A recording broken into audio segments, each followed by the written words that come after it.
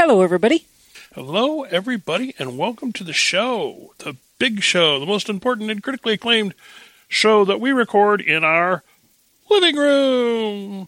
We're in our living room today. Because winter. Because winter. We've been in our living room a lot. And today we have one of our famous mystery episodes. That's right, it's a mystery episode. And today we're going to be talking about something. We call them a mystery episode simply because Spice doesn't know what the topic, or one of us doesn't know, it could sometimes be me, doesn't know what the topic of the episode is going to be today. And so, are you ready to be surprised? I'm ready. I was born ready. You know what we're going to talk about today? The effectiveness and the strengths of resistance training. Woohoo! Do. How exciting is this? And you may hear my voice going a little nutty here from time to time, because I am actually, as we speak, or as I speak, I'm setting myself up to do another round of resistance band training. I am using this for my rehab, or as part of my rehab. So basically, what we're going to do, I'm going to let her, as I sit here and do my actual resistance training while we speak, I'm going to let her talk about the exciting and wonderful world of resistance training. First, a disclaimer. I don't like lifting weights. Some people love it. It's not my groove. But I do it because I want to walk upright when I'm 80. I'd settle for walking upright next week. Yeah, that's what his rehab is about at the moment. But evidence of its usefulness, well, how about this past weekend? We got several more inches of snow. Yeah. And as one of us is recuperating from a broken ankle, the other one of us was out there with a shovel, clearing the sidewalks and driveways and vehicles as clean as possible to reduce slippage. Several hours of shoveling snow on 2 different days. Not a bit sore, because I do resistance training. Now, resistance training is something that everybody can use. And it's something that will help you be healthy, wealthy, and, well, healthy anyway. And it's also one of the things that is exceedingly portable that you can take with you. So what we're going to do here is we're going to talk about the prepping values of resistance training. Well, the obvious thing is the more fit you are, the better off you will be if and when the stuff hits the fan. I mean, this makes perfect sense, right? And the less likely to be injured. Far Injury less prevention's likely. a big deal. So go ahead. In fact, I often lift weights standing on one of those balance balls to strengthen the side-by-side mobility. He says it's crazy, but I have fewer bones than he had for a while there. And one of the reasons I get to keep the normal number of bones is I have tried to keep them strong through that sort of thing. So the idea is you're always going to be remodeling yourself. You're always remodeling yourself in response to recent stresses. If you stress the muscles and bones and ligaments and things with resistance training, they rebuild stronger. If you quit doing the resistance training, then they rebuild weaker. And it's just going to happen no matter what your age, no matter what your sex. It's just going to be a thing. Guys do have an advantage in that the testosterone encourages better lean tissue building. They get a lot more gain out of the same amount of effort as we testosterone low people do. But it works for everybody, and it works at every age. Okay, well, you may hear some noise going off in the background, and I apologize about that. It's like really cold outside, and so we have a room heater that kicks on and off. So that's what if you hear a little bit of rumbling in the background, that's what's going on. And it's cold enough out there, and it's cold enough in here. We're not turning our heater off just so you can have a quiet podcast. Sorry about that. So right now, I'm doing rehab. So I want to talk about what's going on inside of my broken little foot, which is no longer broken, but still sore as heck. He broke the foot a few months ago. The bones have knit back together. I couldn't see any crack on it on the last x-ray I looked at. But as he rebuilt all that new tissue, things got tied together pretty darn tightly. So it's not as strong as it could be, and it's a lot more limited in its motion than it would be best for him to be. So he knows he's going to be remodeling that a lot. So he's working the joint over the full range of motion and giving it a little bit of stress to encourage it to remodel in the ways he wants it to. And I'm just sitting here right now talking to you doing this. I've got this pink band. It's wrapped around. It's a giant rubber band. It's a giant rubber band, and it's wrapped around the handle of my cane. And I'm using this as a system to do the thing. So what I'm doing is I've got it around the ball of my foot, and I guess that's the ball. Yep. Okay. And so I go down, and right now I'm doing it. I go down and I'm holding for 10 seconds for some reason. Pointing the toe. Pointing the toe-ish, as much as it's going to point. I could give you a nice long technical explanation involving spindle fibers and things like that, but I doubt it would do much for anybody. So the basic story is you stretch it, and then you relax and pull back against it and let the resistance of the band flex the ankle up. And then he pushes back against it for several seconds, and then he relaxes again. That's the way to get the most increase in motion for the least amount of pain, is to do that a lot. And frankly, there is a little pain. I'm not going to be honest, or not going to be honest. I'm going to be honest and say, it does. Rehab stinks, guys. Yeah, it Rehab does. always hurts.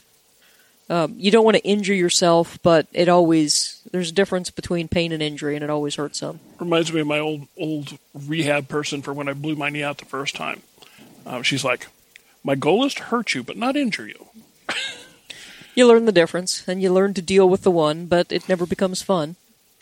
But here's the thing. Because he's doing that now, it makes him a heck of a lot less likely to re-injure that joint in the future. And these bands he's using, I stick them in my bag when I travel. I stick them in my bag when I go out to the place. So it's for the weight cost of like 3 ounces. You can have a resistance workout wherever you are. You can take them to work and do them at work during a break. Yeah. Especially on a rehab type of a deal. I'm thinking about taking one of them to work with me so I can do it during my work hours, one of the bands. Yeah, you can spread them out through the day, little bursts like that. The other thing is, if I was going to be stuck, cooped up in a shelter or something, I would take these things along because lack of exercise makes me sleep badly, and it makes a lot of people sleep badly. Most people sleep better when they get regular exercise. And this is one way you can do it in a very small space with very little disruption, and you don't get all sweaty and nasty, and in case showers are hard to get. It's just one of the major elements to taking care of yourself so you're capable of doing what you need to do when you need to do it. Now, this is another one of those space program things.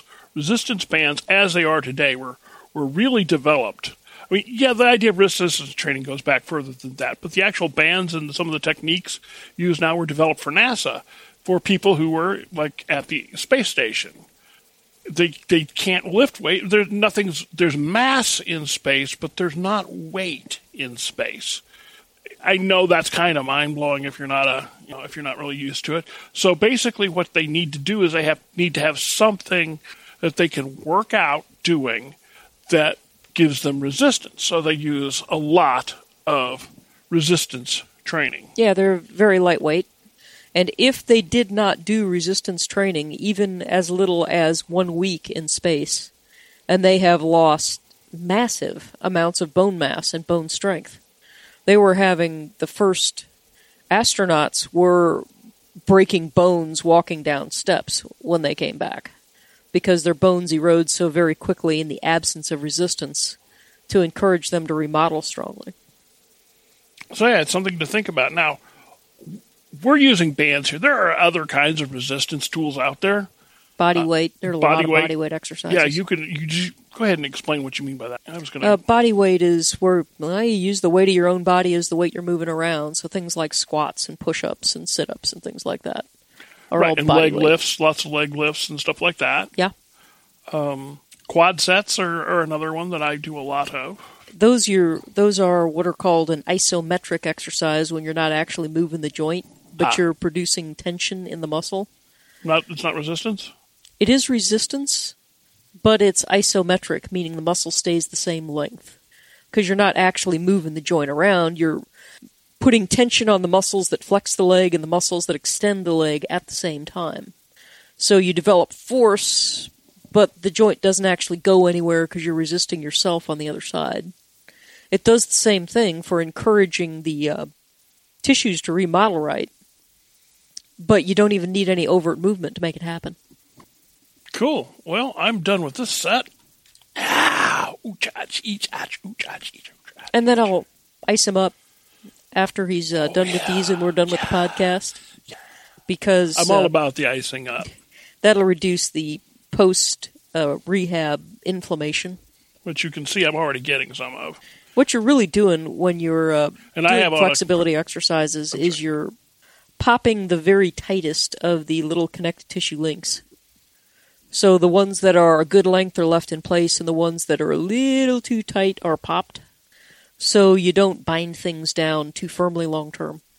But of course, when you pop those guys, it causes a little inflammation. Yeah, and I'm wearing a compression sock on that particular foot. To reduce swelling. To reduce the swelling. Which it reduces the swelling in the ankle, but it sends the swelling elsewhere. Yay. So anyway, this was just a short little podcast. And women, you're not going to bulk up. Yeah. Take a look at any of the pictures of me you see anywhere on the site. I am not a bulky woman, and I've been lifting a minimum of twice a week for decades now. But you also stand up straight. Yeah. And you can also shoulder a 50-pound pack and off you go. Mm-hmm. I can do whatever I need to do. Shoulder a 20-pound dog. Climb a mountain with her. And climb the Rockies with her. Sure, why not? So, yeah. So, this is part of our Prepper Health series. And it's not specific. The bands themselves aren't specific, of course, to prepping. But on the other hand, it's one of those deals where you are preparing yourself.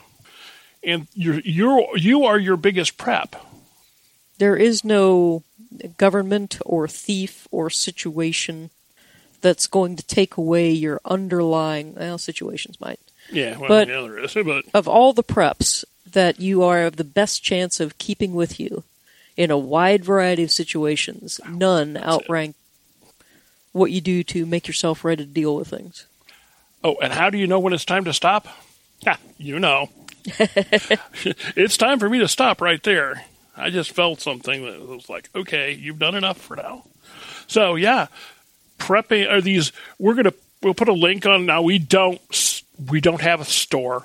Okay, we're not trying to sell you anything, but we'll put a link on where you can get some of these bands so you can see what we're talking about. They're cheap. We just got them at a generic big box store. Yeah. You can find them at any big box store. You don't even have to go to a sports store. No, we'll put a link on there so you can see what we're talking about. On an Amazon link. But there are a lot fancier ones, but these are incredibly light and pack incredibly small.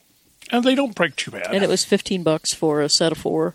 Yeah, and they're heavy enough quality that they don't. Some of these they just break right away if you get the really cheap ones. So we don't recommend those. Yeah, I can't use them for back resistance because my back's the strongest part of me, and I kind of pop you tend to pop that way. Yeah. There's also we used to our first resistance machine was the Bowflex, which we used for years. And that was an excellent piece of equipment, albeit not at all free. No, it was way overpriced.